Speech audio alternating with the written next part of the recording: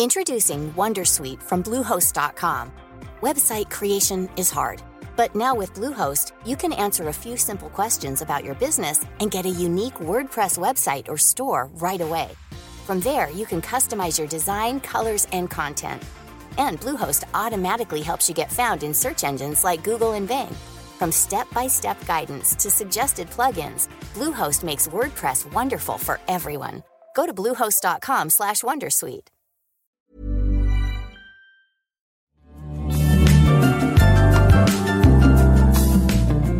Hola, ¿qué tal amigos? Muy buenas tardes, bienvenidos un día más, bienvenidos a este maravilloso y lamentable programa de radio de videojuegos.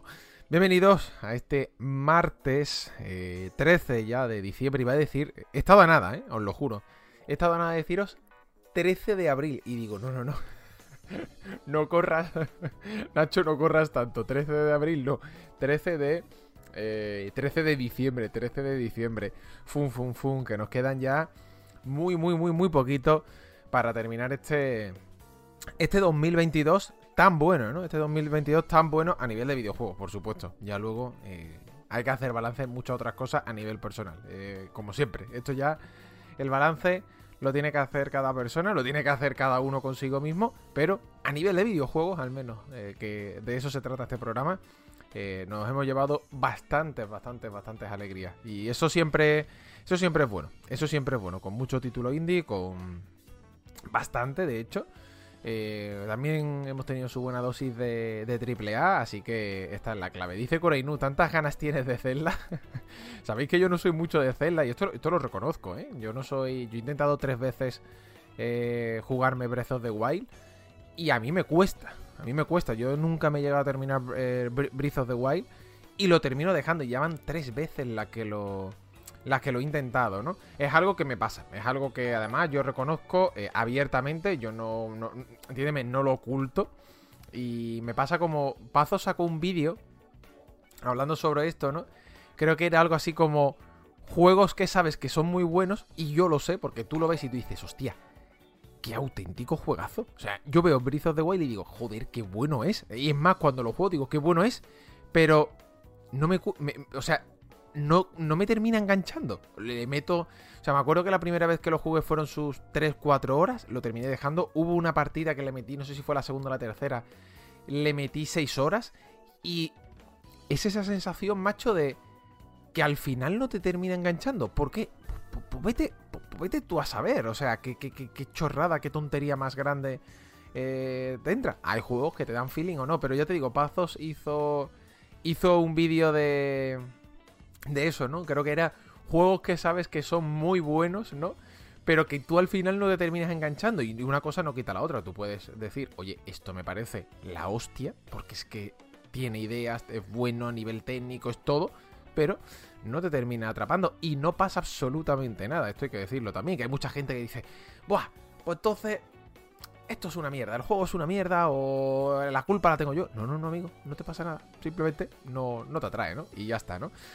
No queda otra. Muy buenas tardes a todos, a los que estáis por aquí. Dice por aquí Juanma, gracias al canal de ofertas que me he podido hacer con el pack de Play 5 finalmente. Grande Juanma, enhorabuena, tío. Hoy el pack que ha salido, por ejemplo, en MediaMarkt, ya era mejor, ¿vale? Ya era mejor, me explico. No eran 850 euros, no eran 880, eran 699, 700 euros. La consola lector con Ragnarok, con The Last of Us Remake y con una tarjeta de PlayStation Network, ¿no? Que tú dices, vale, ya esto empieza más o menos a cuadrar. Yo lo he dicho muchas veces, y además lo he dicho bastantes veces, no una, sino varias. Un momento, voy a poner mejor la iluminación. Ahí está, que estaba todo esto un poco apagado. Yo lo he dicho muchas veces. Es cuestión de tiempo que si los packs no se vendían, una de dos. O bajaran lo que tienen los packs para intentar hacerlo más atractivos, o simplemente volver a la normalidad, ¿no? Que a la normalidad yo creo que se regresará cuando no haya... o sea, cuando no haya problema de stock. Cuando tú directamente tengas en un almacén 70.000, 80.000, 100.000 consolas, ahí obviamente no va a haber pack. Ahí va a haber consola y a sacarla, ¿no? Y para adelante, ¿no? Como se suele decir. Ahora bien, mientras que los packs se sigan agotando, pues van a ir sacándolo, ¿no? Y esto, la mayor prueba, ayer fui al MediaMarkt, fui a comprar unas pilas recargables, fíjate lo que yo fui a comprar, ¿no? Además lo fui a comprar para el mando de Xbox y había, sin exagerar, creo que eran 15 Play 5. 15, ¿vale? Había por lo menos 15 Play 5 en MediaMarkt. Claro, el pack de 830 u 850, no me acuerdo de cuánto era el pack, pero podías comprarlo sin ningún problema. ¿Qué pasa? Ese pack está ahí, se puede comprar, vas a la tienda, te lo llevas, pero claro, es que es caro, es que es muy caro, es que es posiblemente la nómina de más de una persona. O sea, por ejemplo, es casi mi nómina es casi la nómina que yo tenía, o que yo tuve, mejor dicho, de 2014 a 2017. Para que nos hagamos una idea. Ahora, por suerte, ya digo, voy mejor, pero era casi la nómina, ¿no? Que yo tuve de 2014 a 2017, que era 1000 eurista, ¿no? Yo lo he dicho muchas veces, entonces es normal que te lo pienses. El pack ha bajado, ¿qué ha ocurrido? Se ha vendido y se ha agotado. Y esto es lo de siempre. Si salen packs atractivos o si salen, obviamente, cosas que puedan gustar más al usuario, van a ir vendiéndose, ¿no? Van a ir, obviamente, colocándose. Así que nada, Juanma, me alegro de que hayas podido pillarla. Ya sabéis que en el canal estamos mucha gente poniendo enlaces, Borja, María, Pedro, yo, pero claro, todos trabajamos, todos tenemos nuestro trabajo y bueno, intentamos hacerlo lo mejor posible. Sé que muchas veces se nos escapan ofertas, se nos escapa. El otro día, por ejemplo, me dio mucho coraje que salió stock de Play 5 en Amazon y no nos dio tiempo a ponerla porque todos estábamos trabajando, pero es lo que tiene, ¿no? Al final eso no es nuestro trabajo, eso no es nada. De hecho, Borja lo comenta, yo también lo comento, cuando nos llega el dinero lo que hacemos es canjearlo en cupones, ¿vale? Los cupones para que te puedas comprar juegos, etcétera. Y es lo que toca. Pero mira, si poco a poco vais pillando, ya digo, ofertas, bienvenido sea, ¿no? Eso sí, el principal culpable es Borja, nunca lo olvidéis. Buenas tardes a todos, gracias a Laura Jonas. Laura se acaba de suscribir otro mes más. Grande Laura, grande por aquí Laura. Laura, que hay que decir que Laura ayer, qué bien, cómo se le ocurrió, ¿eh? La cantidad de juegos que me compró en la escuela suya, que había una asociación, había un acto benéfico, estaban vendiendo videojuegos y le dije, Laura, cómprame juegos, se lo das a José y José se los trae para Sevilla, ¿no? Que viene este fin de semana y lo voy a ver. Y muchas gracias a Laura. Maramilla, que acaba de regalar una suscripción a Byron Love, grande Maramilla. Cipher19, que se ha suscrito con nivel 1, 5 meses en total y nos pone un high. High por aquí, Cipher. Y Alfatigma94, medio añito, que dice, te dejo el Prime con el diluvio universal en mi ventana. Madre mía la que está cayendo, ¿eh? Aquí en Sevilla ya no es tanto lo que está lloviendo, sino el viento que hace. Yo no paro de pensar cuando hace este viento, madre mía, si me tocara viajar o si me tocara volar en un día de estos, que yo o sea, por desgracia lo he tenido. ¿Cómo se mueve el bicho? ¿Cómo se mueve ese avión? Qué mal se pasa con ese avión moviéndose para todos los lados y tú diciendo, oh puf, oh puf. A ver, sé que no se va a caer, ¿vale? Pero, oh puf, qué mal se pasa. El ratito, el mal trago está ahí, ¿eh? Eso no te lo quita absolutamente nadie, ¿no? Me decís por aquí, ¿no? Que también tenéis el grupo del Zelda pendiente. A mí también se me hizo pesado. Oye, pues mira, más gente de lo que parecía. Juanma dice también lo he intentado varias veces y nada, ¿no? Y eso que el Majora's Mask y el Ocarina of Time son de mis juegos favoritos de la vida. Juanma, el Ocarina of Time me encanta. Si es que ya digo, no tiene nada que ver. Y yo Zelda me he pasado... No soy experto, ¿no? No soy experto de nada, obviamente. Pero no soy aficionado a hacer rimo a los Zelda, pero me he pasado muchos Zelda. Y esta es la clave, que, oye, hay juegos que te hacen tilín y hay otros que no. Y no pasa nada, ¿no? Dice por aquí, más cositas. A mí me lo has dicho. Dice por aquí Mesita. No sé a qué se refiere Mesita Misterio. Dice, a mí me lo has dicho. Me he quedado... Espérate. No, eso no lo he entendido. Por aquí, a ver, más cositas que estabais comentando. Ah, vale, dice por aquí Mesita que al final Xbox Series S más Game Pass Ultimate. Buena opción, que también, que por cierto ha bajado. Ha bajado a 230, ¿no? Ahí, creo que en Extra Life estaba a 230. Me parece a mí que... No os digo que se va a quedar para siempre, porque no. Pero vamos a tener seguramente hasta final de Navidades buenas ofertas, ¿eh? Vamos a tener buenas ofertas. Comentaba también, por cierto, por aquí, el sucio Dian, que le pasen al Discord. La gente que se suscribe, que es nueva, acordaos, es muy fácil. Ajustes, conexiones y lo que hacéis es linkeáis vuestra cuenta de Discord con la cuenta de Twitch y ya podéis entrar, ¿vale? Es así de fácil como se entra al Discord del programa, no tiene pues mucho más misterios, ¿no? Es así de fácil. Dice también Rafa por aquí: hola Nacho, al fin de vacaciones es la primera vez que te puedo ver en vivo, abrazos desde Argentina. Grande por aquí Rafa, buenos días a toda la gente desde LATAM, a los argentinos, chilenos, peruanos, ecuatorianos, toda la gente que nos escucha desde allí, también desde Centroamérica y por supuesto las otras partes. Seguid el canal, seguid Spotify, que esto es muy importante. Estamos a 138. 138 personas para llegar a los 3000 en Spotify. Yo no os digo nada, pero bueno. Escaleta muy variada. Y vamos a empezar hablando de Forspoken. Vamos a empezar hablando largo y tendido de Forspoken. Ya sabéis, juego de Square Enix, juego que está a la vuelta de la esquina. De hecho, sale literalmente dentro de un mes. Es más, el día exacto es que creo que es casi un mes. Espérate. No, 24 de enero. Yo digo, espérate, 14 de enero. 14 no, 24 de enero. Pero ya digo, dentro de un mes sale este Forspoken. Y hemos podido jugarlo. Hemos tenido una demo donde, pues, como digo, hemos podido en este sentido echarle un buen vistazo a la próxima producción de Square Enix. Cositas a hablar de Forspoken. Vamos a hacer primero de todo una retrospectiva. Vamos a hacer primero de todo, digamos que esa tirar de hemeroteca. Como bien sabéis, Forspoken es un juego que lleva ya anunciado bastante tiempo, ¿no? Y con bastante tiempo me refiero a, por supuesto, que no es un título que se anunció hace un mes, sino que lleva con nosotros ya, sin exagerar, 2 años y medio, 3, ¿vale? Más o menos, entre una cosa y otra, desde que se presentó, estaría por ahí. Título de Square Enix. Título con el Luminous Engine a tope y dando poder, ¿no? Nunca mejor dicho. ¿El juego de qué va? El juego va de una chica que vive en el Nueva York actual y se transporta a un mundo misterioso donde la magia es la gran protagonista. A partir de aquí, todo bien, todo normal. Una historia que te podrá gustar más o te podrá gustar menos, pero bueno, te la meten ahí desde ese punto original. La chica, obviamente, en particular, tiene poderes, o mejor dicho, le van a dar poderes, y es la encargada de volver a tener, es la encargada de que ese mundo vuelva a tener paz, vuelva a tener esa estabilidad, vuelva a tener, obviamente, pues la cohesión. No vamos a inventar nada nuevo, ¿no? Que es las Crónicas de Narnia, versión Square Enix.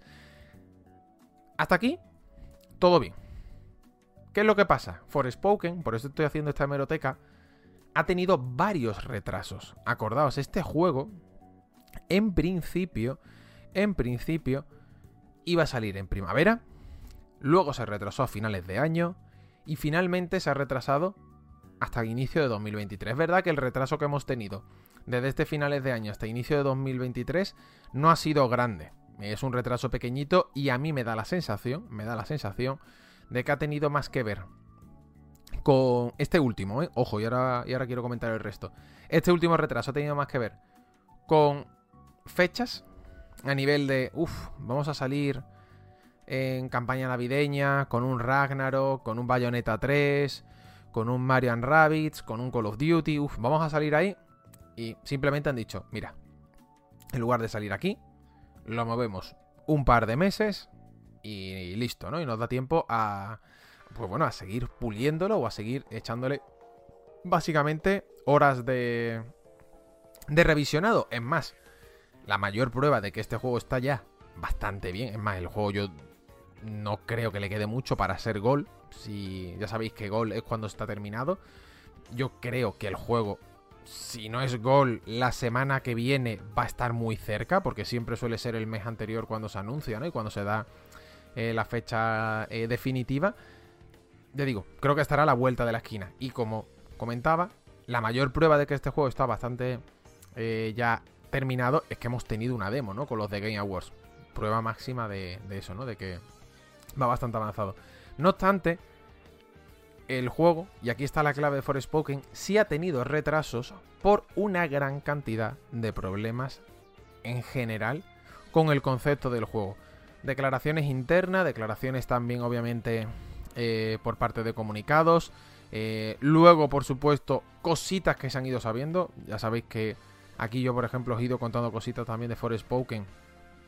Gracias a alguien, ¿no?, que ha estado trabajando en el juego durante pues una temporada. Y me comentaba eso, ¿no?, que el juego había tenido pues problemas de diseño, problemas de desarrollo también en general, que estaba, por ejemplo, muy roto y que necesitaba pues bastante tiempo de pulido. Por eso ha tenido los diferentes retrasos y por eso también ha ido teniendo problemas, ¿no? ¿Por qué digo todo esto? Forspoken, hasta donde sé, la prensa lo ha podido jugar 2 veces. Lo pudo jugar hace ya unos cuantos meses en una primera versión. Ha podido jugarlo hace un mes aproximadamente en Londres, que se llevaron a los compañeros que están diariamente en la prensa, ¿no? Yo, al fin y al cabo, yo ya no soy prensa como tal, ¿no? Tengo ahí manual, pero realmente yo estoy más dentro, y lo digo siempre, estoy más dentro que fuera, pero vamos, de cajón. Entonces, bueno, a los compañeros que sí están todavía en la prensa se lo llevaron hace un mes, ¿no? En este sentido para Londres, a probar una nueva versión. Y finalmente hemos tenido esta demo para todos los públicos de Forspoken. A partir de aquí, ahora bien, podemos empezar a hablar, siempre teniendo en cuenta de lo que es la demo, de qué nos ha parecido Forspoken. Si tenéis una Play 5 podéis descargarla, es totalmente gratuita, la puede probar todo el mundo. Está bastante escondida, pero esto de que esté bastante escondida es más culpa de la Store nueva, el diseño de la tienda actual de Play. Particularmente a mí no me gusta, lo he dicho muchas veces. Creo que las tiendas tanto de Play como de Xbox a nivel de diseño han empeorado respecto a versiones antecesoras. Porque, bueno, tienes que buscarla, busca Forspoken y dentro de Forspoken, donde aparece comprar, a la derecha aparecen 3 puntitos, creo que eran, le das ahí y ahí aparece un apartado donde pone descargar demo. Está un poco lioso, pero bueno, podéis descargarla, ya digo, si tenéis una Play 5. Yo voy a ser totalmente honesto, como siempre, ¿no? Que de eso se trata este programa y creo que en gran medida por eso funciona, ¿no? Porque los que venimos aquí, pues bueno, hablamos desde el corazón, ¿no? La primera vez que me jugué la demo este fin de semana me la he hecho 2 veces. Me he hecho 2 veces, la demo. La primera vez que me hice la demo, yo acabé muy decepcionado con el juego. Pero decepcionado, desilusionado, no sabría si llamarlo también triste. No sé, me pareció que si el juego estaba en un top, imagínate, ¿vale?, de juegos que te compras de salida, que eso tienen que ser 4 contados, ¿no? Porque hoy en día comprarte un juego de salida al final vas a hacer el beta testing, ¿no? Por desgracia, o lo quieres mucho, ¿no? Pero gastarte los 70-80 euros de rigor tienes que estar muy seguro de que te gusta. Bueno, pues en ese tier no estaba ahí, pero sí estaba en un tier relativamente inferior, ¿vale? En ese tier de, mira, si esto vale 40 euros me lo compro, ¿sabes? Si esto me lo sacan con una oferta, las típicas ofertas que te saca MediaMarkt, que te saca a lo mejor Amazon o que te sacan estas tiendas, de, mira, 49,99 o 39,99, a lo mejor dentro de un mes y medio, tú dices, va, me lo compro. Estaba en ese tier, ¿sabes? Justo el que está debajo de lanzamiento, ¿no? Que yo lo considero que está en ese renglón. Pues tras jugar la demo, me dejó súper frío. Pero nivel de juego para comprar cuando valga menos de 20 euros. Así. O sea, pasó de repente a un listado de juego por debajo de 20 euros, juego por 9,99, etcétera, etcétera. Ahora voy a argumentar, ¿no? Los motivos o los por qué. Ahora bien, sin embargo, me hice la demo una segunda vez. E igual que os digo que la primera vez la demo se me hizo muy pesada y me dejó un sabor de boca malísimo, os digo que la segunda vez que me hice la demo me gustó mucho más. Y claro, cuando digo mucho más es bastante más. Tampoco te voy a decir que lo vuelvo a meter en un tier de 40 o 50 euros. Pero ya tú dices, hey amigos, si esto a lo mejor bajara a 30, ¿sabes? Ya eso, pues me lo pienso, ¿no? Esos 25, 35 euros, ¿no? Lo que yo siempre le pongo, al final, voy haciendo tier, ¿no? Creo que todos, ¿no? Nuestro bolsillo es finito, no es infinito. Ojalá fuera infinito el bolsillo de las 200 personas que estamos ahora mismo aquí en directo. Dudo que lo sea. Entonces, claro, los juegos que tenemos que comprar los tenemos que elegir muy bien, ¿no? Y yo creo que en esto estamos todos de acuerdo. Y la segunda vez que me jugué la demo, ya digo, me gustó mucho más. Me gustó bastante más. ¿Pero por qué? Es que aquí yo creo que viene uno de los problemas del juego. Primero de todo, hacer una demo es muy complicado. Hacer una demo es muy complejo. Si os preguntáis por qué los estudios cada vez sacan menos demos al mercado, esto es muy fácil. Una demo es capaz de venderte el juego. En el caso de Valkyria Elysium, por ejemplo, a mí hizo que un juego que lo tenía, precisamente hablando de Square Enix, no lo tenía, entre comillas, en un radar prioritario. Valkyria Elysium pasó a, hostia, esto me interesa. Pues, ¿qué ocurre? Las demos pueden hacer que te intereses como Valkyria Elysium, o puede provocar lo que le está ocurriendo a Forspoken. Tú buscas Forspoken ahora mismo en Twitter, bueno, ahora mismo no, pero el otro día cuando salió la demo, y por cada comentario que había de persona que le gustaba, había, sin exagerar, y yo hice las cuentas, que esto no es broma, que hice cuentas. Por cada comentario de persona que le gustaba la demo, había, sin exagerar, 4 comentarios de que no habían gustado. 4 comentarios de que no había gustado. Y aquí yo creo que llega uno de los primeros problemas que tiene Forspoken.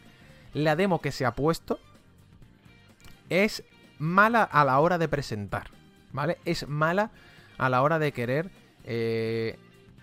enterarte de qué va el juego. Esto es opinión personal, por supuesto. Igual que digo que Square Enix creo que sí acertó mucho con Valkyrie, con Forspoken me da la sensación de que la demo está mal tirada. Ojo, GG por Square Enix, es de los pocos estudios que te sigue lanzando demos. Y vamos a tener la demo de Final Fantasy XVI en el futuro, vamos a tener la demo, en este caso de Valkyrie, en el pasado, vamos a tener la de Forspoken, y te lanza demos, tío. Te lanza demos. Ole por Square Enix. Con lo bueno y con lo malo, es una compañía que te dice, aquí tienes una demo. Pero claro, el problema de las demos, como digo, es ese, que como salga mal, te deja mal sabor de boca. En el caso de Forspoken, está todo mal explicado. Está todo como que de repente te lo sueltan en la cara. Muchos conceptos, todo de golpe. Te pierdes, te sientes que de repente estás abrumado. Creo que no hay sensación peor en un videojuego que la de sentirte abrumado porque pasan demasiadas cosas o tienes que hacer demasiadas cosas, ya sea con el mando, en pantalla, etcétera. Y tú decir, ¿qué hago? ¿Qué hago? Me estoy quedando bloqueado desde el punto de vista de ¿por qué ocurren tantas cosas? Y Forspoken digamos que sufre de este fenómeno. De repente empiezan a salir menús, empiezan a salir cosas, empiezan a salir luego controles, etc, ¿no? Esto es un poco también, por cierto, lo que le pasa a los juegos de Team Ninja. Que mucha gente dice, tío, yo es que empiezo a jugar a Team Ninja y salen 40.000 cosas en pantalla y no me entero de nada. Y digo, normal, chaval, o sea, no te preocupes. Como persona que es fan de Nioh, repito, es normal que te ocurra eso. Porque a los juegos del Team Ninja le ocurren eso. Le sucede eso. Pues Forspoken pecaba de eso. Forspoken pecaba de repente de 20.000 cosas en pantalla saliendo, todo mal explicado, no te lo dicen muy bien, etcétera, etcétera. Y después, para colmo, tiene, pues bueno, cosas en general que hacen que no termine de gustarte tanto. Dicho esto, ¿por qué la segunda demo que me hice, o sea, la segunda demo, en la misma demo, pero la segunda vez que me hice la demo me gustó más? Porque, y aquí viene una de las cosas que para mí es importante. Creo que Forspoken, todo lo que es a nivel de control y a nivel de jugabilidad, tendría que estar más enfocado como un hack and slash que como lo que realmente quiere hacer, que es un juego de acción. Este juego, creo que luce más si tuviera un sistema de movimiento de control que fuera más rápido. Un Devil May Cry 5, vale, sí, lo estoy comparando con Dios, vale, venga, vamos a bajar, ¿vale? Un Devil May Cry 5, por ejemplo, cuando en Ragnarok manejas a ese otro personaje, ¿vale? Que bueno, ya sabemos quién es porque Sony ya lo ha puesto en los tweets, pero yo por si acaso no lo digo. ¿Qué es lo que, a dónde quiero llegar? Forspoken tiene una peculiaridad y es que nuestra protagonista, Alicia, creo que era el nombre exacto, puede ir intercambiando magias. Pero es que el hecho de que tú vayas intercambiando magias durante el combate provoca que la acción se ralentice. Entonces, claro, si tú tienes un juego donde la principal peculiaridad que tiene el personaje es que se mueve muy rápido y las acciones para que se mueva muy rápido a su vez lo ralentizan, cortan el flujo. cortan el propio flow a la hora de combate. Y esto fue una de las, digamos que, cosas de las que me di cuenta en cuanto llevaba 5 minutos de demo. Digo, me está jodiendo un montón estar encadenando combos con Alicia y decir, vale, ahora quiero cuerpo a cuerpo, ahora quiero a distancia, ahora quiero esto, ahora quiero lo otro. Me estás cortando el ritmo. O sea, el propio juego me está cortando el ritmo, me está cortando básicamente lo que sería la dinámica de combate.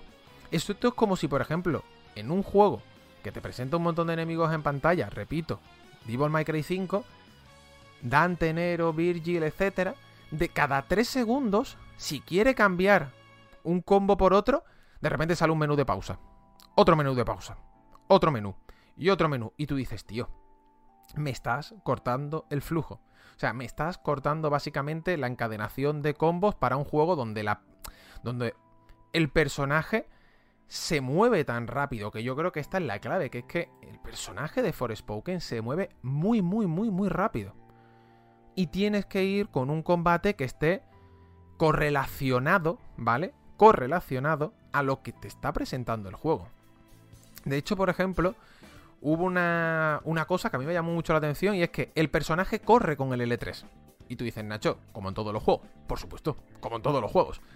Pero luego tiene un botón de parkour mágico. Un botón que es el círculo, tú le das al círculo y el personaje en sí hace parkour mágico. El parkour mágico es súper satisfactorio, ¿vale? Es la leche. Es muy bonito. Me puse a dar saltos por el escenario, a engancharme por las fachadas, también por las rocas, las montañas, por los árboles y por su puta madre. Me empecé a enganchar a todos los sitios con el parkour mágico. ¿Problema? El problema es que es el círculo. El problema es que el L3, que es para correr, en las 2 demos que me hice, o sea, las 2 veces que me hice la demo, no lo usé para nada. Porque tienes, básicamente, un botón que es que no vale para nada. Yo busqué si se podía cambiar. Yo no pude cambiar ese botón. Pero da igual. El hecho es que al final tienes, por ejemplo, 2 cosas para correr, 2 botones mapeados para ir más rápido, cuando realmente el de parkour mágico lo podrías haber puesto en el L3 y el círculo lo liberas para otra cosa. Ya digo, los combates, los ataques se hacen todos con R2, que ahí es donde está también otra de las cosas que yo ya digo. Estaría más guapo si hubieran metido los controles básicamente con, en este caso, los botones, sin más, ¿vale? Cuadrado, triángulo, círculo, ¿vale? Y dejas el X si quieres, como siempre, para saltar.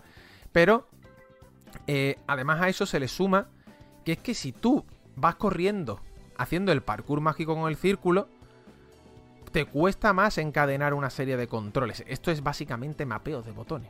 Que no lo... entendedme, que no es algo que os lo diga... Que os lo diga yo, ¿sabes? Que esto básicamente... si buscáis... se me ha ido el nombre de Toru Iwatani. Si buscáis declaraciones de Toru Iwatani, siempre dice que cuanto más controles le metas a un juego, más gente... a lo mejor le va a costar acercarse a él, ¿no? Desde el punto de vista de que estás haciendo más compleja la acción. Y ya si esa acción directamente repercute en botones que están situados sobre la misma acción, pues quieras o no te cuesta.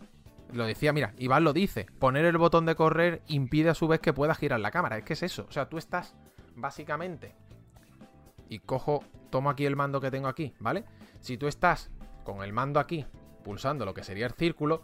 Tú la cámara no la puedes mover. Es que no puedes, porque el pulgar, que es el que utilizas para correr, no puedes mover la cámara. Entonces, claro, yo iba corriendo, pulsando el índice, y con la cámara sí. Esto no es ergonómico. Esto no se hace así.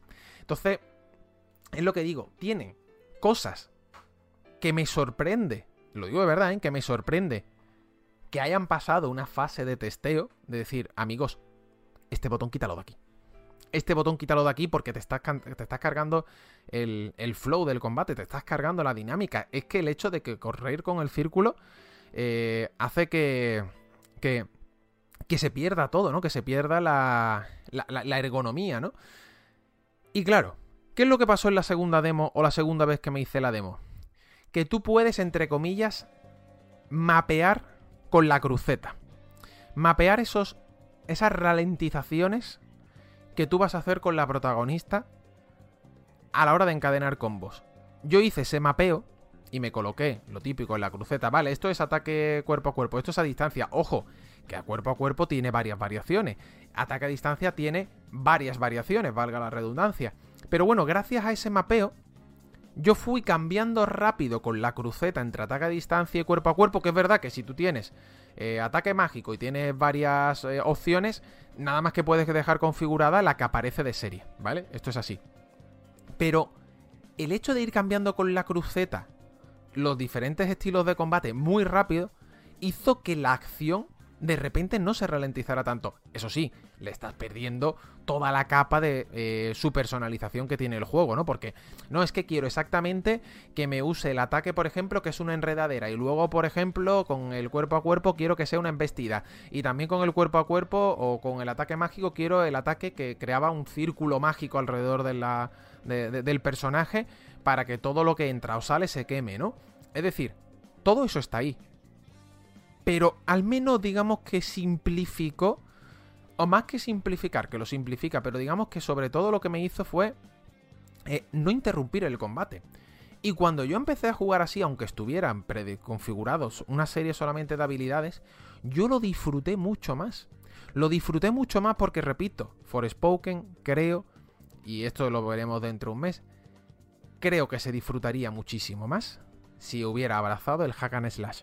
Si hubiera abrazado directamente un sistema de combate más frenético, donde no hay tantas ralentizaciones y que no sufra, ya digo, de estar todo el tiempo cambiando entre subcategorías, ¿vale? Esto, repito, es opinión personal. Y luego, por supuesto, lo del círculo, porque, por ejemplo, si yo me quiero poner a correr en un combate, a mí me gustaría correr con el poder mágico, ¿vale? El parkour mágico, pues no.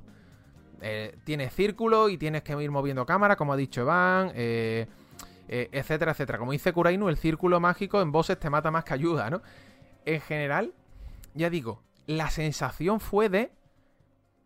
Tío, hay ideas súper buenas porque el parkour mágico es la leche, porque es la leche, de verdad. Me lo pasé muy bien columpiándome por todo el escenario, pero luego está mal metido por el tema del mapeo de botones. Luego al final, en combate, te hace más mal que bien. De verdad te lo digo, te hace más mal que bien. Yo no sé si en el juego final podremos cambiarlo, porque tú a mí me dices, oye, puedes poner el parkour mágico en el L3 y te digo, lo pongo, ya está. No, pero es que el círculo se te queda para correr, el botón normal, que me da igual que se quede para correr, no lo voy a usar. No lo voy a usar en todo el juego. ¿Para qué quieres usar un botón de correr cuando tienes uno de parkour mágico que es la leche y es el divertido? Y es el que hace que el personaje vaya más rápido. No lo voy a usar, amigo. No lo voy a usar. Entonces, claro, el juego para mi gusto choca entre sí. Un juego que debería ser reactivo, ágil, frenético, etcétera, por lo propio que te está presentando de la protagonista, choca consigo mismo a la hora de presentar sus, digamos que mecánicas de juego. Y este es el mayor problema, que está chocando entre sí lo que quiere hacer con lo que realmente hace. Eres ese chaval que realmente quiere sacar un 10 en el examen y le está diciendo, sí, tú quieres sacar un 10, amigo, pero es que no te da para sacar un 10. Yo lo siento, tú quieres hacer una cosa, pero es que no te da para eso. Entonces, ahí está un problema. Y ojo, no me he metido luego en que si la interfaz puede ser mejor o peor, que creo que la interfaz hay cosas guapísimas, lo de personalizar las uñas de Licha para activar magia me parece un puntazo, de verdad. Pero luego hay otras de la interfaz que, para mi gusto, llevan a peor, ¿no? Que, ya digo, no sé. No sé. Son cosas que no terminan. Alicia, no, Balinska es la actriz. Fíjate, yo le estaba diciendo el nombre de la actriz. La prota es Frey, perdón. Entonces, claro, a donde quiero llegar es que es eso. Me daba la sensación de que el juego le falta tiempo de cocción, pero no tiempo de cocción de que esté mejor o peor a nivel técnico, sino que le falta tiempo de cocción de... Amigos, esto tiene problemas de diseño. O sea, ahora entiendo las declaraciones que salían internas de... El estudio no sabe muy bien por dónde tirar la obra, el estudio tiene bastantes dudas sobre cómo plantear la jugabilidad, el estudio también tiene... Acordaos que todo esto se filtró a través de declaraciones del estudio que decía que estaban perdidos, entre comillas, ¿no? Que no sabían por dónde tirar con la obra. Creo que esa duda que ha tenido el estudio se ve representada en el juego ahora mismo, ¿vale? Se ve muy representada.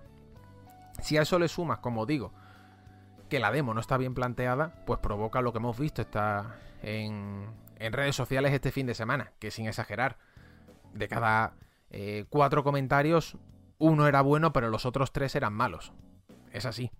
Es así. Es más, solamente tenéis que ver ahora mismo en el chat, que creo que a la mayoría del chat os ha disgustado la demo en mayor o en menor medida. A mí me da pena. Me da pena porque lo que presenta, no te voy a decir que vaya a cambiar el género, no te voy a decir que obviamente va a ser la venida de Cristo, pero creo que este juego, si lo hubieran sabido dar ese toque, ¿no? Cambias por hack and slash, haces algo que vaya correlacionado con lo que quiere presentar la propia Frey, ¿no? Valinska es la actriz, perdón, ya por las veces que lo he dicho antes, etcétera, etcétera.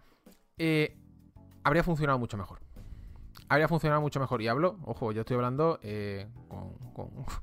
como si fuera un condicional, ¿no? Un pretérito, perdón. Todavía queda por salir.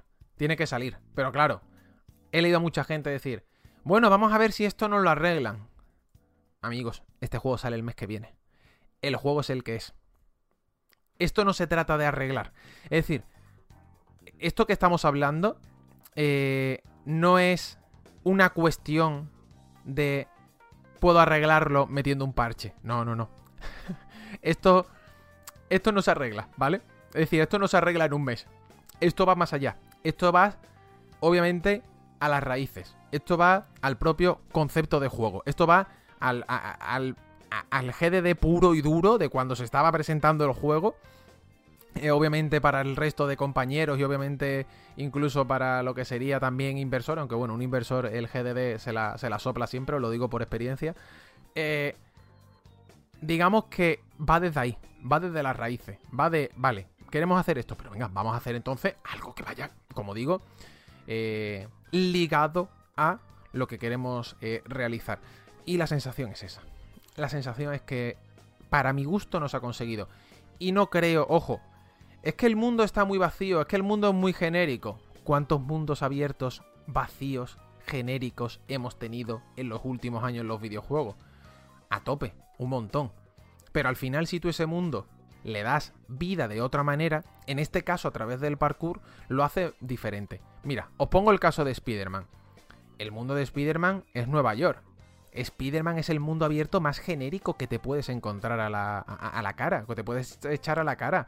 Tú vas con el trepamuro y es lo mismo, encuentras una mochila, te enfrentas a unos enemigos que hay haciendo un atraco y te encuentras 4 cosas. ¿Qué es lo que pasa? Spider-Man es divertidísimo columpiarte por la ciudad.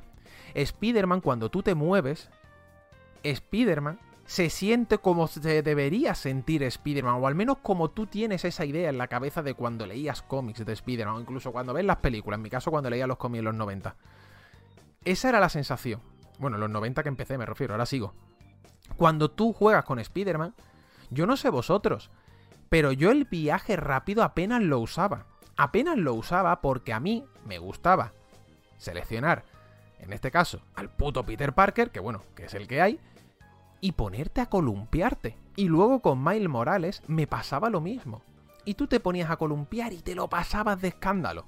Y tú decías, tío, en otro juego ya habría usado el viaje rápido. Y en cambio aquí, te ponías a dar vueltas, te ponías a hacer volteretas. Bueno, vale, pues si encuentro esto, lo hago. Y si encuentro esto otro, pues también. Así me saqué el juego, el 100%. Ah, mira, estoy por aquí, hay 2 mochilas. Vale, la voy a pillar. Ay, mira, ahí hay un robo. Voy a ayudarle. Como dice Blue Biza, cuando se busca el platino solo. Es que el platino se acaba solo. Salía solo. Y salía solo porque el estudio, y esto lo podéis buscar en los diarios de desarrollo, comentó que lo que más tiempo tardaron en realizar fue el balanceo de Spider-Man. Insomniac Games, esto lo ha dicho y lo podéis ver en los diarios de desarrollo que han salido del juego, incluso entrevistas, comentaron que lo que más quebraderos de cabeza le dio de todo el desarrollo fue el balanceo de Spider-Man. Porque, y además esto fue una de las declaraciones que dijo uno de sus directores de gameplay, decía que si conseguían que el trepamuros tuviera, básicamente, un control que resultara divertido, atractivo, ágil para el personaje, sabía que tenía muchísimo ganado. Bingo, directo al grano. El mundo abierto de Spider-Man es el más genérico, pero el hecho de que el personaje tenga, obviamente, esa personalidad y se mueva también, hace que el mundo abierto cambie. Cambie por completo, ¿vale? Tenga, en ese sentido, vida gracias a otra acción. Aquí pasa lo mismo. Si tú con Frey te pudieras mover, como se está moviendo ahora mismo en pantalla en el vídeo que estamos viendo, en todo el tiempo, te da igual el mundo. Te da igual el mundo. De hecho, puedes hacer auténticas cosas locas en la demo que no aparecen publicadas en el tutorial. Yo me puse a hacer voltereta, me puse a hacer giro, me puse a hacer un montón de cosas en la demo que no venían explicadas en el tutorial, que esa es otra. Puedes hacer muchas más cosas de las que aparecen. Entonces, bueno, en definitiva,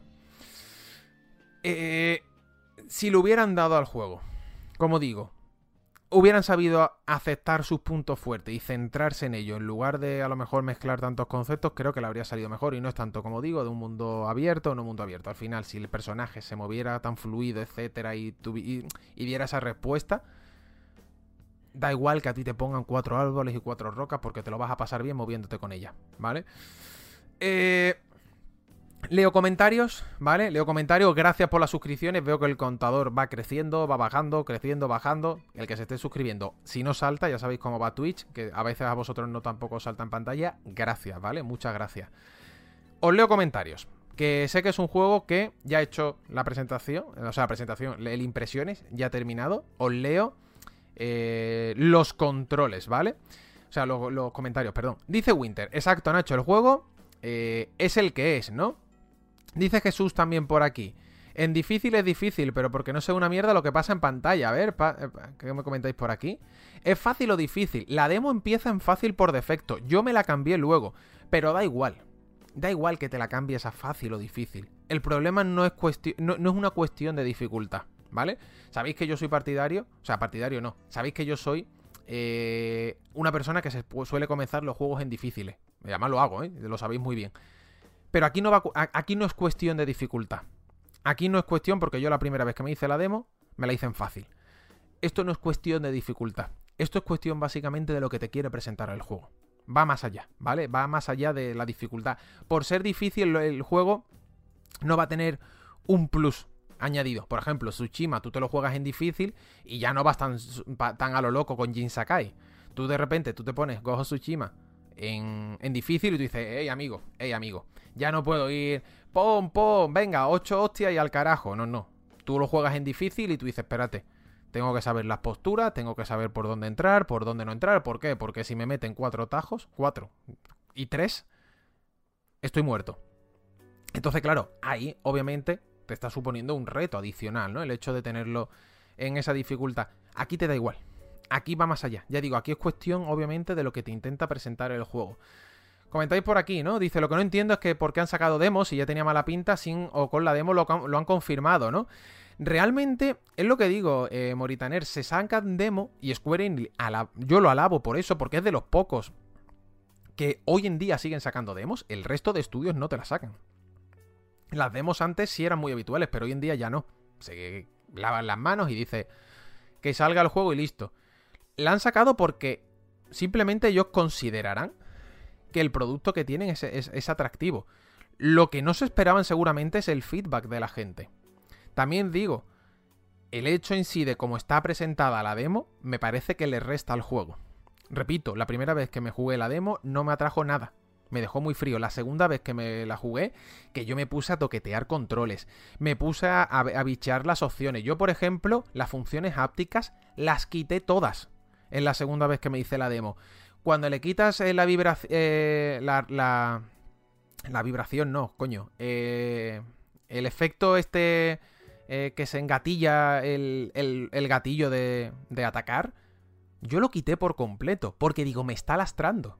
Quité eso y lo disfruté más. O sea, disfrutar, entiéndeme. Me pareció más atractivo el simple hecho de quitar la parte háptica, sobre todo en cuanto a lo que se refiere a los gatillos.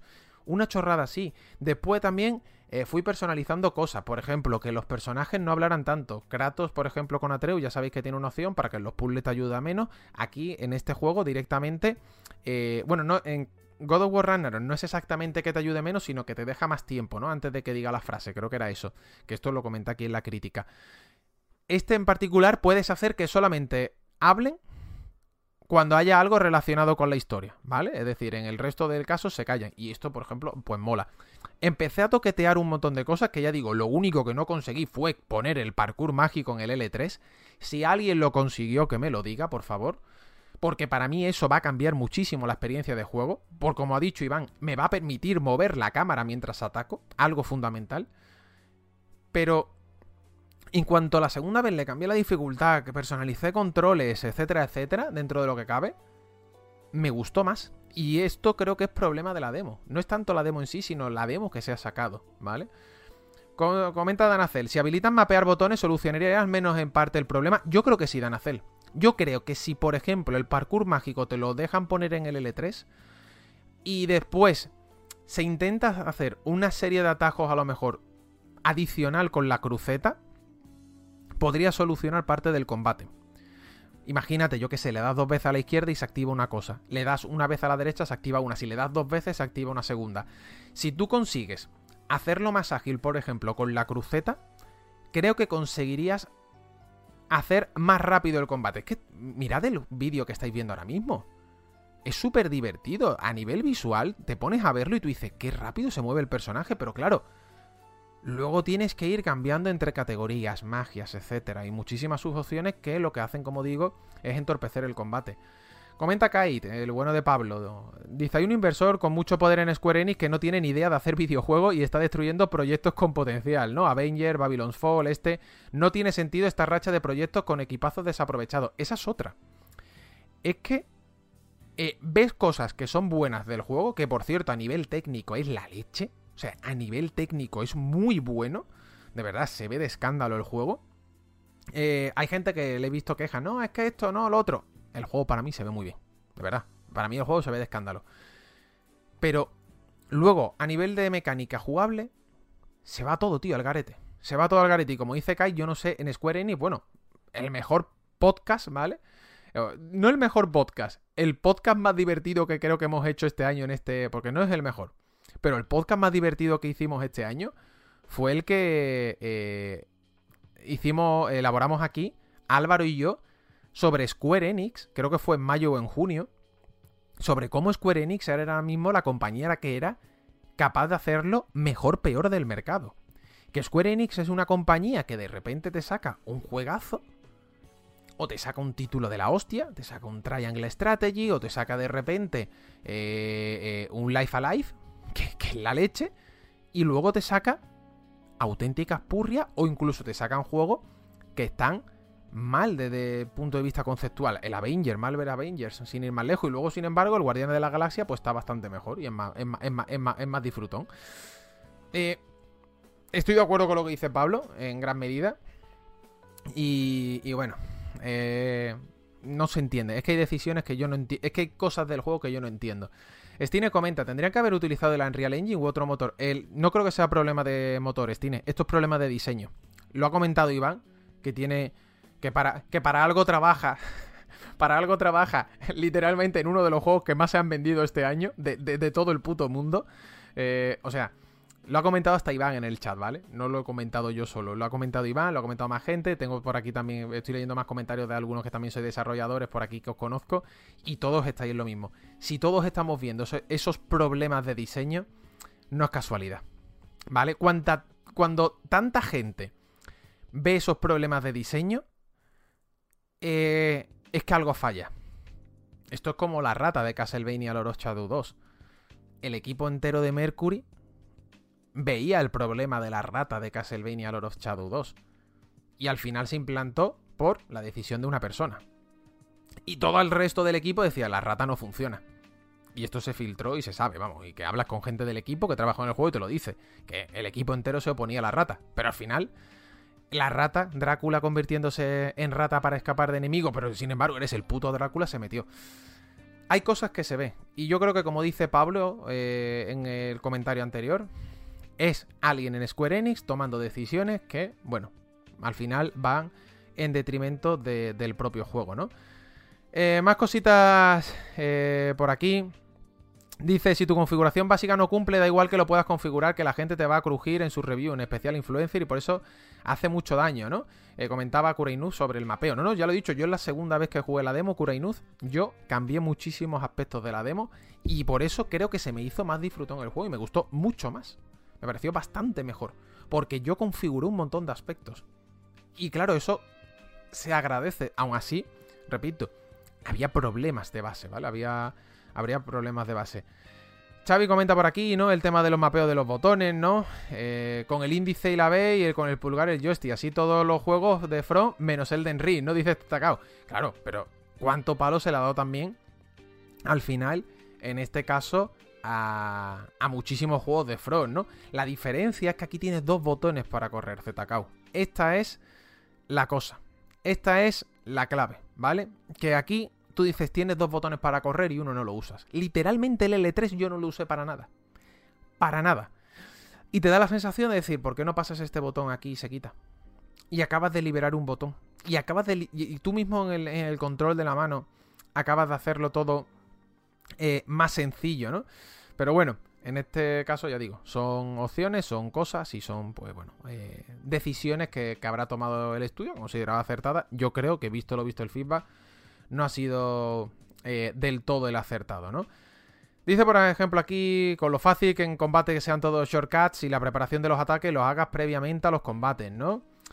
Comentáis por aquí, yo a Forspoken le tenía muchas ganas, pero no duré ni 20 minutos con la demo, nos dice MMT.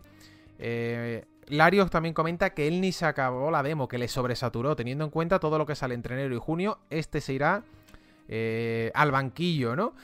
Aquí también comentáis que tampoco le gustó a más gente. Iván, por ejemplo, lo decía el otro día por el Discord, que no le había terminado de agradar. Fran, en cambio, sí dice que a él le gustó mucho el juego, pero no la demo, nos dice Fran View. Rever comenta que es que no te explican nada, ¿no? A nivel de lo que plasman. También Van Fanel nos comentaba el otro día que no la había terminado de encajar, etcétera, etcétera. Pero bueno, ya digo, comentarios para todos los gustos, que yo creo que, bueno, más o menos dentro de lo que cabe, he intentado leer y hacer un resumen, ¿no? Dice también por aquí Blue Ibiza. No, Blue Ibiza ha sido, que no lo he visto. ¿Quién ha dicho? Creo que lo dijo el otro día Enrique. Se lo he leído por aquí a alguien. Kurainu dice, una cosa letal en marketing para este juego ha sido que esta demo sea la misma que se sacó para influencers y casi todos dijeron que les había dejado frío, ¿no? ¿Hace lo mismo de nuevo un mes de sacarlo y encima para más público? Se pregunta Kurainu.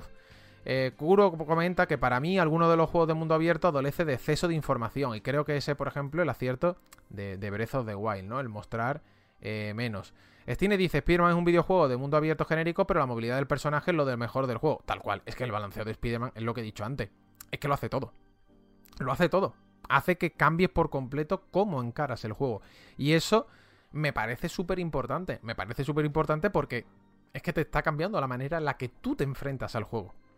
Si esto es lo divertido de los videojuegos, lo divertido al final de un videojuego es que te estoy dando opciones, pero tú puedes escoger la que a ti más te guste.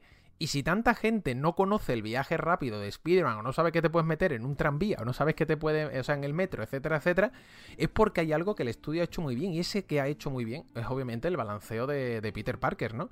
Está claro. Dice por aquí, pues si Square no lo habilita ya, se encargarán los modders. Yo estoy de acuerdo, ¿vale? Yo estoy de acuerdo que los modders van a hacer seguramente mucha magia. Nunca mejor dicho. Chapo Torres dice, ¿qué tal de rendimiento? A mí me gustó. No voy a negar, ¿vale? Y esto creo que os pasó también a más de uno seguro, que de vez en cuando había petardazo de frames. Había una caída bastante guapa cuando le metías muchos efectos en pantalla. Cuando de repente el juego llegaba un momento...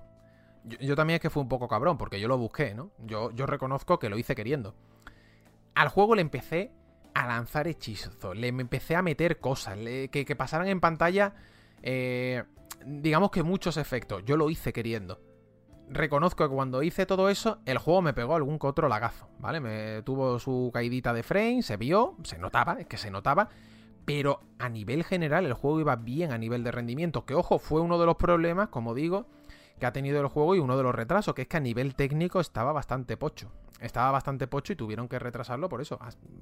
Así que bueno, en ese sentido, el juego, al menos lo que es la demo, va bien, va fluida. Dice Iván, limita el número de magias equipadas a 4, que ya son muchas, y que el L1R1 en vez de abrir un menú se combine con el botón de la cruceta para cambiar la magia. Por ejemplo, Iván, hay, ya digo, hay multitud de cosas, ¿ok? Que tú puedes realizar a la hora de seleccionar, ¿no? A la hora de cambiar. Pero desde luego, repito, tienes que simplificarlo si tú quieres un combate que se acerque, como ya digo, a más un hack and slash. Porque te salen, mira, es que fijaos ahora mismo el escenario. Fijaos ahora mismo el mapeado. 5 enemigos atacándote. Y al final, el personaje que si saca un menú, un submenú, ahora una magia, ahora la otra, va ralentizándolo. ¿Qué ralentizar ni qué hostias? Ponte a dar hostias. Que quiero ataque a distancia, distancia. Que quiero cuerpo a cuerpo, pero todo rápido, encadenando combos sin parar. Pum, pum, para arriba, para abajo. Y tú dices, madre mía, si es que tengo un personaje que hace parkour mágico. Yo lo que quiero es eso. Pues claro, ofrécelo también en el combate, ¿no? No deja de ser contradictorio que tengas un personaje que te muevas tan rápido, con ese parkour mágico, que pegue voltereta, que te tiras literalmente desde putos precipicios. O sea, es que había barrancos que yo dije, me voy a tirar desde un barranco, a ver si me muero. Me tiré desde un barranco y no pasó nada, no te mueres. Porque tienes magia, tío. Perfecto. Ahora llega el combate. No, el combate, cuerpo, ataque a distancia, todo más lento. Vamos ya digo, a ralentizar la acción. Que me acabo de tirar por un barranco, vida mía. ¿Cómo me vas a decir que ahora me voy a tener que poner a pelear lanzando rayitos mágicos con mis dedos? Mientras que a la vez elijo magias contra diferentes enemigos. Ponme a dar hostias directamente rápido. Ponme a encadenar combates igual que tienes el control por el resto del escenario cuando no hay combates. Que me acabo de tirar de un barranco y no me he muerto. Ofréceme lo mismo en la acción, ¿no? Pues ya digo, esto al final es, bueno, pues una de las muchas cosas, ¿no? Que tiene el juego, como digo, que no van correlacionadas, lo que te intenta, obviamente, hacer, o lo que te intenta hacer ver que quiere presentar y luego lo que realmente presenta, ¿no? Dice Pequeño Salta, te juro que en mi cabeza está el meme de Gandalf discoteca de la frase de lo hizo un mago, ¿no? Galvanize dice, yo lo puse en Performance Mode con VRR, pero se veía demasiado borroso, ¿no? Kai dice, el único AAA que ha logrado lo de Spider-Man fue Fallen Order, ¿no? Con el uso de la fuerza y el manejo del sable. Bueno, el hacha de Kratos, ¿no? Es dificilísimo hacer algo así, ¿no? Feroz dice, sí, cuando usas el círculo de fuego, comentáis por aquí. Y bueno, en general, F de Forspoken, ¿no? Hostia.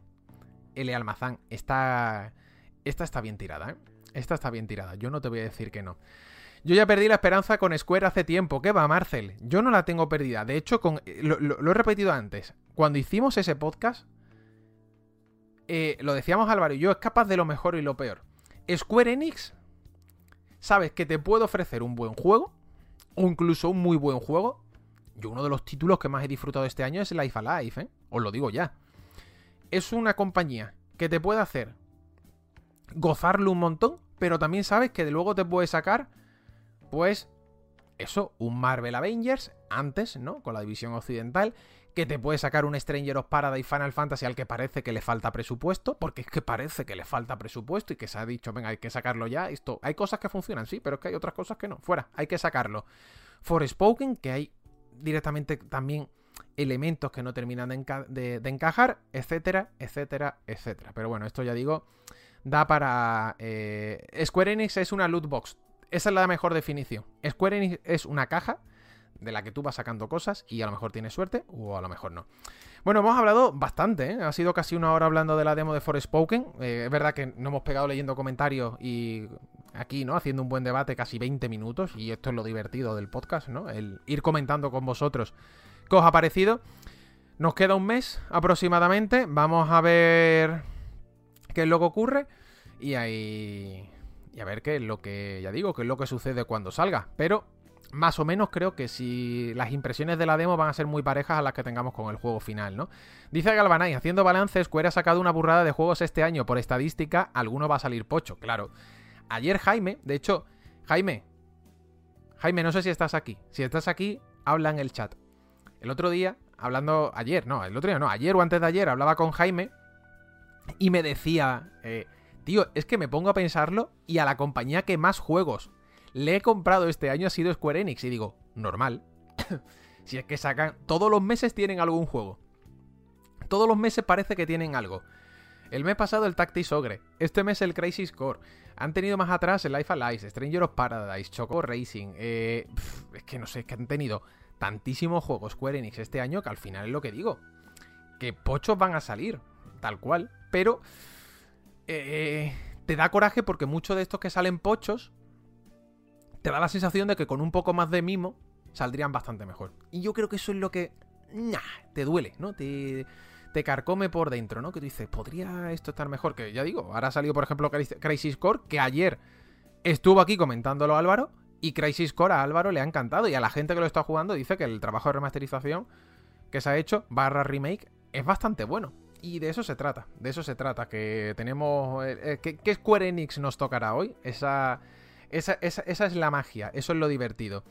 Claro, y el Tactics Ogre, el Harvestella, Dragon Quest Treasure, exacto, es que todo eso ha salido también en el último mes y medio. También por parte de Square Enix. Es que es muy loco, de verdad, lo de los japoneses sacando juegos. Amigos, vamos a hacer un mini alto, que no he bebido agua en la última hora. Os van a saltar los anuncios. Ahora volvemos, ¿vale? Y continuamos con las noticias, que hay cositas, hay cositas. Ready to pop the question? The jewelers at BlueNile.com have got sparkle down to a science with beautiful lab-grown diamonds worthy of your most brilliant moments. Their lab-grown diamonds are independently graded and guaranteed identical to natural diamonds, and they're ready to ship to your door. Go to BlueNile.com and use promo code LISTEN to get $50 off your purchase of $500 or more. That's code LISTEN at BlueNile.com for $50 off. BlueNile.com, code LISTEN. Hey everyone, I've been on the go recently. Phoenix, Kansas City, Chicago. If you're like me and have a home but aren't always at home, you have an Airbnb.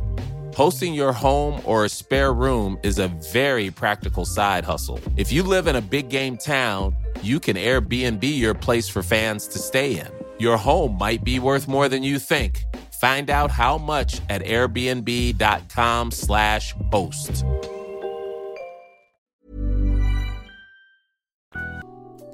Cuatro y 38 de la tarde, aquí en España, de este martes 13 de diciembre. Muy buenos días a todos los de LATAM, Centroamérica. Buenas noches para los del otro lado, ¿no? Hemos hablado de Forspoken largo y tendido. Creo que era uno de los temas más divertidos. Estuve a punto de comentar la demo en el día de ayer. Estuve tentadísimo de hacerlo ayer con Álvaro, pero sabía que mejor era hablar de Crisis Core en el día de ayer, que eso es lo que hicimos en el primer bloque, y hablar hoy de Forspoken en este primer bloque porque, como digo, sabía que iba a dar para mucho. Es una demo que creo que ha centrado toda la atención, ¿no? Este fin de semana, con motivo de estar disponible en la PS Store. La gente lo ha jugado, que eso es lo mejor. Y en general, bueno, ya digo, es lo que hay. Dice Álvaro, porque además a mí la demo me pareció turbo repocha, ¿no? Es que ya digo, es que la sensación primera fue esa, de algo muy pocho. La segunda mejoró cuando empecé a cambiar las cosas, Álvaro, pero ya digo, habrá que esperar, ¿vale? Habrá que esperar, obviamente, pero la demo ya nos ha dado un adelanto bastante grande, si me apura. Muchas gracias a Gonzalo, que se ha suscrito 31 meses. Buenas tardes, grande Gonzinger por aquí, que no falla, ¿eh? Otro de los que tenemos habituales aquí en la comunidad. Muchas gracias, Gonzalo, por esa suscripción. El número de suscriptores sigue subiendo. A todo el que renueva, gracias. A todo el que le da el botón de seguir en Spotify, estamos a nada de los 3000, gracias. Maramilla, que hace mejor spam que yo, saca el botoncito de manual. Suscribíos también a Revista Manual. Estamos a nada de sacar ya el siguiente número. En 2 meses está en imprenta, ¿eh? 2 meses clavado desde hoy va a estar en imprenta. Así que si nos queréis echar una mano, son solamente 10 euritos al año por la revista digital. Y te llevas todos los números, ¿vale? Continuamos hablando de videojuegos. Y ahora vamos a dar el salto, como no, a la actualidad. Vamos a dar la actualidad. La primera de todas, muy fácil. lo tenéis ahora mismo en el título, vamos a comentarla. Y es que Brawl Stars, Supercell, dice adiós. Hablando de cajas de botín, decíamos antes que... bueno, Square Enix es una loot box. En este caso Supercell se las carga. Brawl Stars las va a eliminar, ¿vale? Las va a eliminar de su juego. Se está cargando una de las bases, o una de las, digamos que, aristas más importantes que tiene el título desde hace tiempo. No me quiero centrar mucho en esta noticia, además son las 4:41. Yo esta noticia la entiendo de una manera, y se lo decía esta mañana a Jaime en Eurogamer y se lo comentaba también a Enroque en el programa del mañaneo de esta mañana en el chat. Yo esto lo veo como el refrán: cuando las barbas de tu vecino veas cortar, pon las tuyas a remojar. Tal cual. ¿Por qué? Sabemos que, sobre todo en Europa, la regulación con las cajas de botín está creciendo, está siendo cada día más estricta. Los diferentes países están obviamente dando cuenta que no hay mucha diferencia entre un casino y una caja de botín donde te puede salir algo totalmente aleatorio. Y están diciendo, amigos, esto hay que regularlo. Amigos, esto hay que regularlo porque la diferencia es que aquí pueden entrar muchos niños. Y a mí me da la sensación que realmente Supercell se está adelantando a los movimientos. Y antes de que pudiera tener problemas, está diciendo, vamos a quitarla, vamos a eliminarla. Ahora si ya nos viene una regulación, podemos decir, hey, esto está quitado. Esto está quitado, esto está eliminado, nosotros no tenemos nada que ver, lo siento mucho, nosotros hemos cumplido desde antes. Y esta es un poco la sensación que me da con, como digo, con lo que está ocurriendo, ¿no? Con Brawl Stars y con Supercell. Repito, opinión, por supuesto, personal, ¿no? En este sentido, dice por aquí Javibre, mi hermano juega a eso y tiene todo sin meterle dinero el tiempo que ha estado, ¿no? Según él. Luego le pregunto a ver, ¿no? No, si tú al final con mucho tiempo puedes sacarlo, por supuesto. Pero, ya digo, el problema es que lo tienes muy accesible. Esto es como FIFA. ¿Tú puedes hacerte un equipo competitivo en FIFA? La respuesta es sí. Ahora, si pagas, vas a llegar antes. Muchísimo antes. Creo que fue el jugador de fútbol del Schalke 04 hace un año y medio quien dijo que no iba a gastarse ni un duro en cartas, porque normalmente, no sé si dijo que se gastaba 4.000 euros, creo que fue. O sea, creo que fue el jugador del Schalke, la cantidad no me acuerdo, que dijo que se gastaba 4.000 euros en cartas porque era la única manera de llegar a tener un equipo competitivo muy rápido y a partir de ahí poder jugar, ¿no? Pues esto es lo mismo. ¿Puedes llegar a estar arriba en FIFA? Sí, pero vas a tenerle que echar muchísimas horas. Es que incluso ni echándole tantas horas, también te costaría trabajo. También te costaría trabajo adquirir algunas de las cartas más importantes que tiene el juego, o incluso cartas que te puedan salir en general del equipo de la semana o equipo del mes, o etcétera, etcétera, etcétera, ¿no? Cuesta mucho. Y ya digo, yo creo que Supercell simplemente se está adelantando a lo que puede o a lo que pueda ocurrir en el futuro. Ya digo, eso habrá que ver cómo va la legislación en los diferentes países pues bueno, en este sentido, los próximos años, que ya digo, yo creo que se van a poner bastante duros. Más cositas. Esta noticia me alegra. Sonic Frontiers vende 2,5 millones de copias en su primer mes. Aquí hemos comentado Sonic Frontiers, hemos hablado largo y tendido de él, precisamente hablando de juegos con mundo abierto genérico, que antes lo decía con Forspoken. Sonic es el máximo exponente de ello, ¿vale? Hasta tal punto que parece hecho por unos chavales, como dije en su momento cuando hice la crítica, que parece que está hecho por unos chavales que están aprendiendo a manejar Unreal. Yo me alegro de esta noticia, y me alegro por la misma conclusión que hice en la crítica. Es un juego que, si saben bien escuchar el feedback y si saben bien aplicarlo,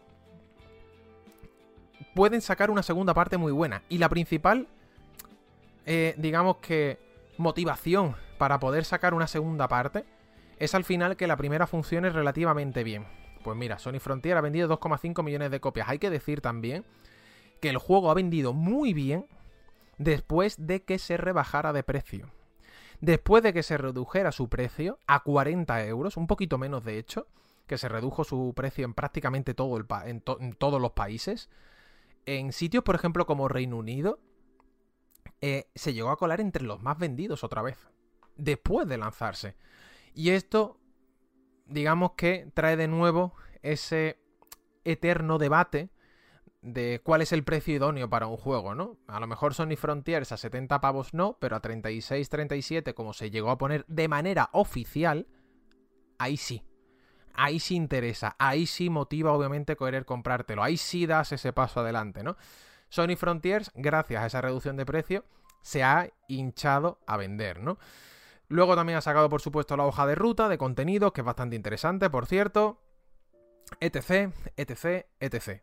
En definitiva, me alegro por Sega, ya sabéis que yo soy muy del erizo. Esta mañana, de hecho, me he hartado de reír con la anécdota que ha contado Enrique con su hija, que tiene a la hija el cuarto lleno de peluches de Mario, de Peach, de Link y de todos los personajes de Nintendo, y a la hija le gusta Sonic. Por fin, en la casa de Enroque, por fin, hay alguien con criterio. La hija de Enroque, por fin, va a traer criterio a esa casa, ¿vale? La hija sabe, por fin, y esto es súper importante. Entonces, como digo, yo me alegro como fan de Sony. Es verdad que esto creo que hay muchos fans de Sony que le está, digamos que poniendo nubes delante de los ojos. Hemos tenido títulos tan malos los últimos años, bueno, desde hace muchísimos años, que ha salido uno que es medio que, como Sonic Frontier, y estoy viendo a la gente alabarlo más de la cuenta cuando realmente es como, espera, baja, que si en vez de Sonic Frontier se llama Perico Palote, lo estás cosiendo a hostia, lo sabes tú y lo sé yo. Entonces por eso digo, me alegro por las ventas, ojalá tengamos un segundo título muy bueno, y como digo, es un título o es un juego que cuando esté a 20 pavetes, ya de por sí a 35 es atractivo, pero cuando esté a 20 euros, yo os recomiendo que le echéis un vistazo solamente porque el control de Sonic es muy adictivo. Volvemos a lo mismo, hablábamos antes del balanceo de Spider-Man. El control de Sonic en el juego es la leche. Y a pesar de tener un mundo abierto súper genérico, con unos raíles que no pegan ni con cola, tú te lo pasas bien. Para que veáis lo importante que es hacer, pues bueno, un buen gameplay, ¿no? Dice Iván, si mal no recuerdo, el cuarto de su hija donde Chuso empezó a hacer streaming. Ha pillado el buen gusto que Chuso dejó en esas paredes. Tengo entendido algo así. Tengo entendido que el cuarto donde duerme su hija, ese donde Chuso estaba. Fíjate qué cosa, ¿eh? Fíjate qué cosa. Tú imagínate la hija de Enroque escuchando a Chuso, ¿no? Detrás de sí, diciendo bum, bum, bum, brum, brum, brum, deshidrátate, brum, brum, brum, brum, vasito de agua. La niña, yo creo que la niña escucha 4 veces eso, mira a Enrique y hace así y le dice, papá, quítame a este loco. Papá, por favor, sácame a este señor del cuarto que está diciendo palabrejas muy raras que se va a morir, ¿no? Esto creo que fue Neil. Quien le hizo una raid a Chuso y dijo, Chuso va a decir muchas gracias, muchachos, muchas gracias, espero que se lo hayan pasado bien, hidrátate. Y empezó Neil a imitar a Chuso y literalmente dijo lo mismo que Neil había comentado antes de hacer la raid, ¿no? Yo me reí mucho cuando vi ese vídeo porque es que Chuso es muy buena gente. Es que a Chuso hay que traérselo al programa, ¿eh? Hace tiempo le dije que se viniera, pero como siempre está liado, ¿no? Y con sus cosas, sé que no puede venirse. Pero Chuso se tiene que venir aquí un día, que se lo comenté hace ya mucho tiempo. Dice por aquí, después de muchos juegos, en el primero que veo la sensación de que va rápido, correcto, Raúl, y que sobre todo es divertido. Ya digo, te lo pasas bien, ¿no? Hemos hablado de las loot boxes de Supercell, hemos hablado de las ventas de Sonic Frontiers. Nos vamos a un nuevo capítulo de Call of Duty y Activision Blizzard, porque obviamente hoy toca un nuevo episodio. Después del día de ayer, donde comentamos lo de la FTC, hoy toca otra cosita más, que esto ya digo, esto va por capítulo. Hasta cierto punto ya llega a aburrir, ¿no? Pero bueno, como cada día tenemos episodios, hay que comentarlos. La información, ¿de dónde viene? La información viene de nuestros amigos de Bloomberg. Al parecer, según esto, que ya sabemos que Bloomberg tiene muy buenas fuentes, es decir, esto es real, esta información nos la creemos, sobre todo por quien la transmite. Microsoft habría ofrecido a Sony la posibilidad de incluir los juegos de la franquicia Call of Duty en su servicio de suscripción PS Plus, ¿no? Dice básicamente que esto sería el último intento para contentar, ¿no?, a las compañías diferentes de que se realiza la compra, pues, de Activision Blizzard, ¿no? Comenta también el texto de Bloomberg que, según estas mismas fuentes, Sony todavía no habría respondido de manera positiva o negativa a la oferta de Microsoft, ¿no? Y que, en este sentido, están esperando que den, digamos que, visto bueno o no a la propuesta que habría hecho Microsoft. Obviamente, esta información de Bloomberg huele a que se la han filtrado. Se la han filtrado y han dicho, oye, mira, hemos hecho esto, ¿sabes? Hemos hecho esto, públicalo y listo, ¿no? Otro movimiento más, incluir todos los Call of Duty dentro de PS Plus. Ya lo decíamos aquí, el día que Activision Blizzard finalmente sea adquirida por Microsoft, si finalmente ocurre, que lo normal es que sí, ¿no? Con muchos peros, como siempre decimos, pero lo normal es que ocurra. Obviamente, en esos peros entra esto. Lo normal es que Call of Duty, si es adquirida, entre en Game Pass. Pues ahora parece ser que Microsoft le estaría diciendo a Play, oye, también te damos todos los juegos para que los tengas dentro del servicio de streaming, ¿vale? O sea, de streaming no, de suscripción, perdón. Aquí los tienes, puedes usarlo, puedes jugarlo, adelante, ¿no? Dice Panchicista, Sony está esperando a que Microsoft le dé dinero por publicar Call of Duty. Si no llega la fecha, Bobby Kotick se lleva el pastizal, ¿no? Correcto, Corax. Si no llega la fecha, Bobby Kotick se lleva una panoja bastante grande. No me acuerdo cuál era la cantidad, pero era desorbitada. Era una cantidad de dinero tan alta, creo que llegaba a ser 4 cifras de miles de millones, ¿vale? O sea, de 1.000 millones. No sé si eran 3.000 millones de dólares los que se llevaba. Es que no me acuerdo, no, es que no quiero decir cifras así a voleo, porque luego pasa lo que pasa, que si alguien la pilla y la usa de referencia para un artículo que me esté escuchando o algo así, o la comenta con un amigo, no, porque se lo escucha Nacho, y a lo mejor la cifra no es correcta, ¿no? Por eso no me gusta decirla. Pero me acuerdo que era una locura. 3.000 me estáis diciendo. Pues mira, esta vez he acertado. 3.000 millones. O sea, ¿estamos locos? Es que, en el fondo, Bobby Kotick gana pase lo que pase. ¿Sabéis lo que os quiero decir, no? Bobby Kotick, ocurra lo que ocurra, suceda lo que suceda, Bobby Kotick hace así y dice, bueno, chavales, hoy se cena, ¿sabes? Hoy se cena, ¿no? Es que me decís aquí, sí, que me suena 2.000, a mí me suena 3.000, da igual, o sea, entre 2.000 y 3.000, ¿vale? Es una burrada. Es exagerado, ya digo, me acuerdo que la cantidad era desorbitada, ¿no? Es bestial, es muy alta, ¿no? Aunque a Bobby le viene mejor la compra, ¿no? Así le cubren las espaldas, no, claro, y le dan una salida honrosa, muy honrosa entre comillas. Bueno, esto es el artículo de Bloomberg, tampoco vamos a detallar o vamos a centrarnos más porque ya hemos hablado largo y tendido y no quiero que este podcast se convierta en un monográfico sobre Activision, Blizzard, Microsoft y Play, ¿no? En esa batalla. Ya de por sí todos los días tenemos un nuevo culebrón o un nuevo capítulo. Lo dejamos aquí un poquito de lado y cerramos, ¿vale? El programa de hoy, que son las 4:54, con una noticia positiva, ¿vale? Con una noticia muy positiva, y es que los Final Fantasy Pixel Remaster, hablando de Square Enix, que estábamos comentando antes de la cantidad de juegos que salen, van camino de PS4 y Nintendo Switch. Al parecer, en este caso, la Entertainment Software Rating Board, ya sabéis, el ESRB, que es como el código PEGI, ha listado el juego. Ha listado el juego para PS4 y para Nintendo Switch. Ya sabéis, este conglomerado de videojuegos de Final Fantasy que va del 1 al 6, se llama Pixel Remaster, es una recopilación que salió ya en su momento para PC, también para smartphones, y todos decíamos, ¿cuándo va a llegar a consolas? Porque Cuidado, ¿dónde vas? Esto de que salgan los reproductores automáticos en las páginas web, os juro que me matan. Como digo, era de cajón que tarde o temprano, qué susto, qué susto tú, yo y todos, ¿no? Que acaba de pegar esto un retumbón que he dicho, perdona, ¿qué está ocurriendo aquí? como digo, al final, que esto terminara llegando a PS4 o Switch, era bastante lógico, ¿vale? Era bastante lógico porque se trata de rentabilizar tu producto en el mayor número posible de sitios. Y es más, lo que me sorprende es que Xbox no entra en el paquete. No entra en el paquete. A lo mejor sale más adelante, a lo mejor te lo meten en Game Pass, como han hecho con muchísimos juegos.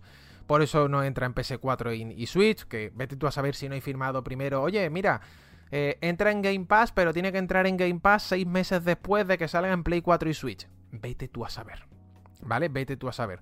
Entonces, bueno, tenemos que esperar, ¿vale? Tenemos que esperar, por supuesto, a que se anuncie, obviamente, oficialmente, porque lo que tenemos es la calificación por edades de Estados Unidos, que eso ya es un indicador, eso ya sabemos que va a estar ahí. Y se presupone que debería anunciarse el 18 de diciembre, cuando la saga celebre su 35 aniversario, que ya sabéis que en principio también debería haber más sorpresas de Final Fantasy, pero esta sería una de ellas, ¿no? Por cierto, esta edición es la hostia, con sus muchas cosas, porque por ejemplo la fuente de letra que le ponen a los menús me parece horrenda, de verdad, horrenda, es feísima, no le pega ni con cola. Pero bueno, dicho esto, mi mayor queja con la edición Pixel Remaster es que me parece carísimo. Creo que esta edición es la típica edición que si te saliera en Switch, que no va a salir a ese precio, a 24,99, 19,99 o 29,99, esto lo reventaba. Esto se vendía a cascoporro. Pero es que en PC, ¿cuánto era en PC? ¿80? ¿90 euros creo que eran todos los juegos? Me acuerdo que era... Voy a buscarlo un momento. Es que yo estuve tentadísimo de comprarlo porque sabéis que Final Fantasy, de hecho a mí el 4 y el 6 son dos de los Final Fantasy que más me han gustado, de todos, Forever and Ever. Y me acuerdo que me dio por buscar el precio. Bueno, cuando salió me metí en Steam, yo vi ese precio y dije, amigo, ¿qué me estás contando? Estoy mirando aquí un momento el precio de la edición Pixel Remaster en Steam. Está ahora mismo a 74,82 euros con un 22% de descuentos. Pero tremendo porro, ¿sabes? Tremendo porro que te fumas. 75 pavos con un 22% de descuento. Por eso digo que ojalá te lo sacaran a 19,99, 24,99, 29,99. Un precio más apetecible y económico, ¿no? Joder, que estos juegos los han sacado ya 200.000 trillones de veces, que es que yo los tengo ya repartido por todas las consolas, que tú dices, vale, me los vuelvo a comprar pues para volverlo a jugar, etcétera, etcétera, pero no me voy a gastar 75 euros ni de coña. Y esto con descuento, ¿eh? Y esto con descuento.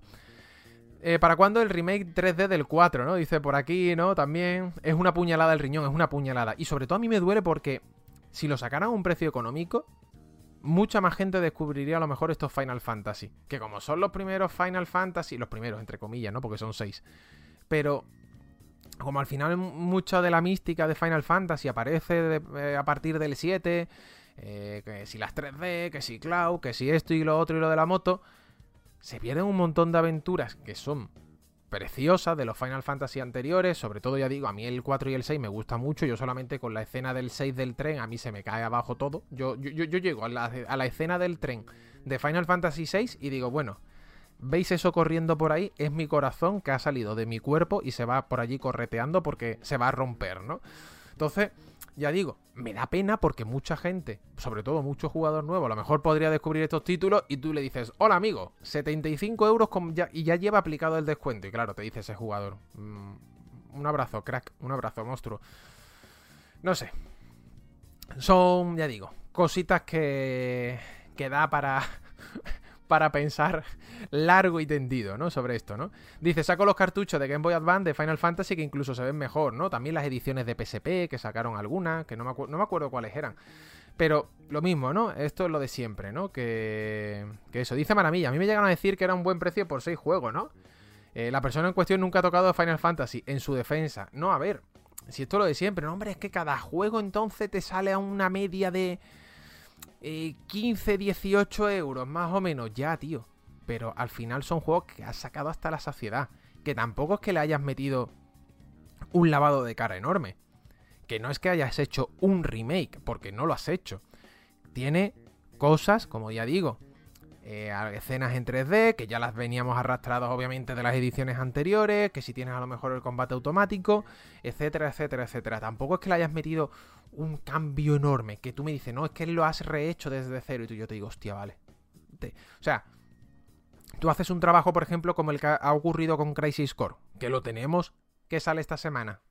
Yo te digo, tío, es que pilla el juego de PSP, pilla el juego que sale esta semana, y es que es diferente. Ayer mismo Álvaro en la crítica que hacía de su juego lo comentaba, ¿no? Que el juego había cambiado a mejor, que eso era lo importante, que se le había dado un cambio muy importante y un lavado de cara muy relevante. Eso es lo bonito. Pero aquí, el juego en sí, el 95%, bueno, 95 y 99% es igual, ¿no?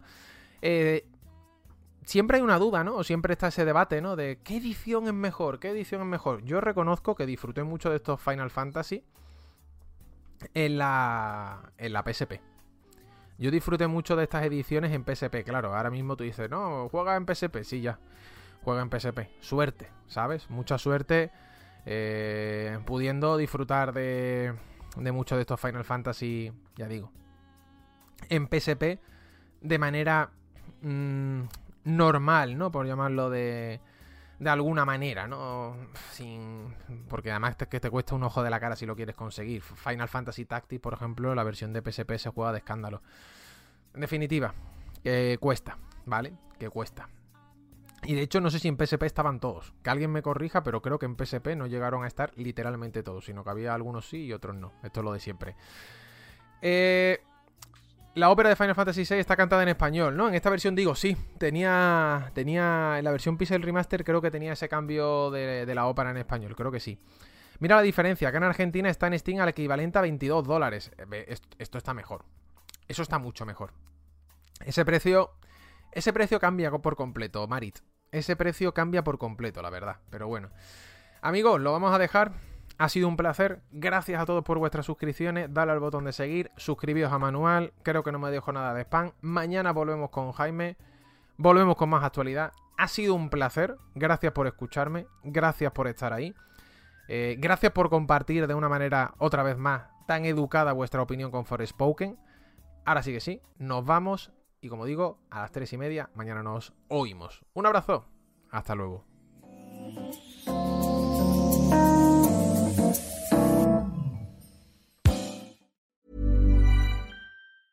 Hi, my name is Danny Pellegrino from Everything Iconic, and I'm excited to talk to you about Club Med. Club Med operates beach and mountain resorts and is the best all-inclusive getaway for families. They have Club Med Punta Cana, their flagship family resort, and many other options in Mexico, the Caribbean, and around the world. Club Med are the pioneers of the all-inclusive concept, which is the best way to vacation. Great for families, groups, or even solo travelers looking for land and water sports, delicious food, and a place to make unforgettable memories. Visit clubmed.us, call 1-800-CLUB-MED, or your travel advisor.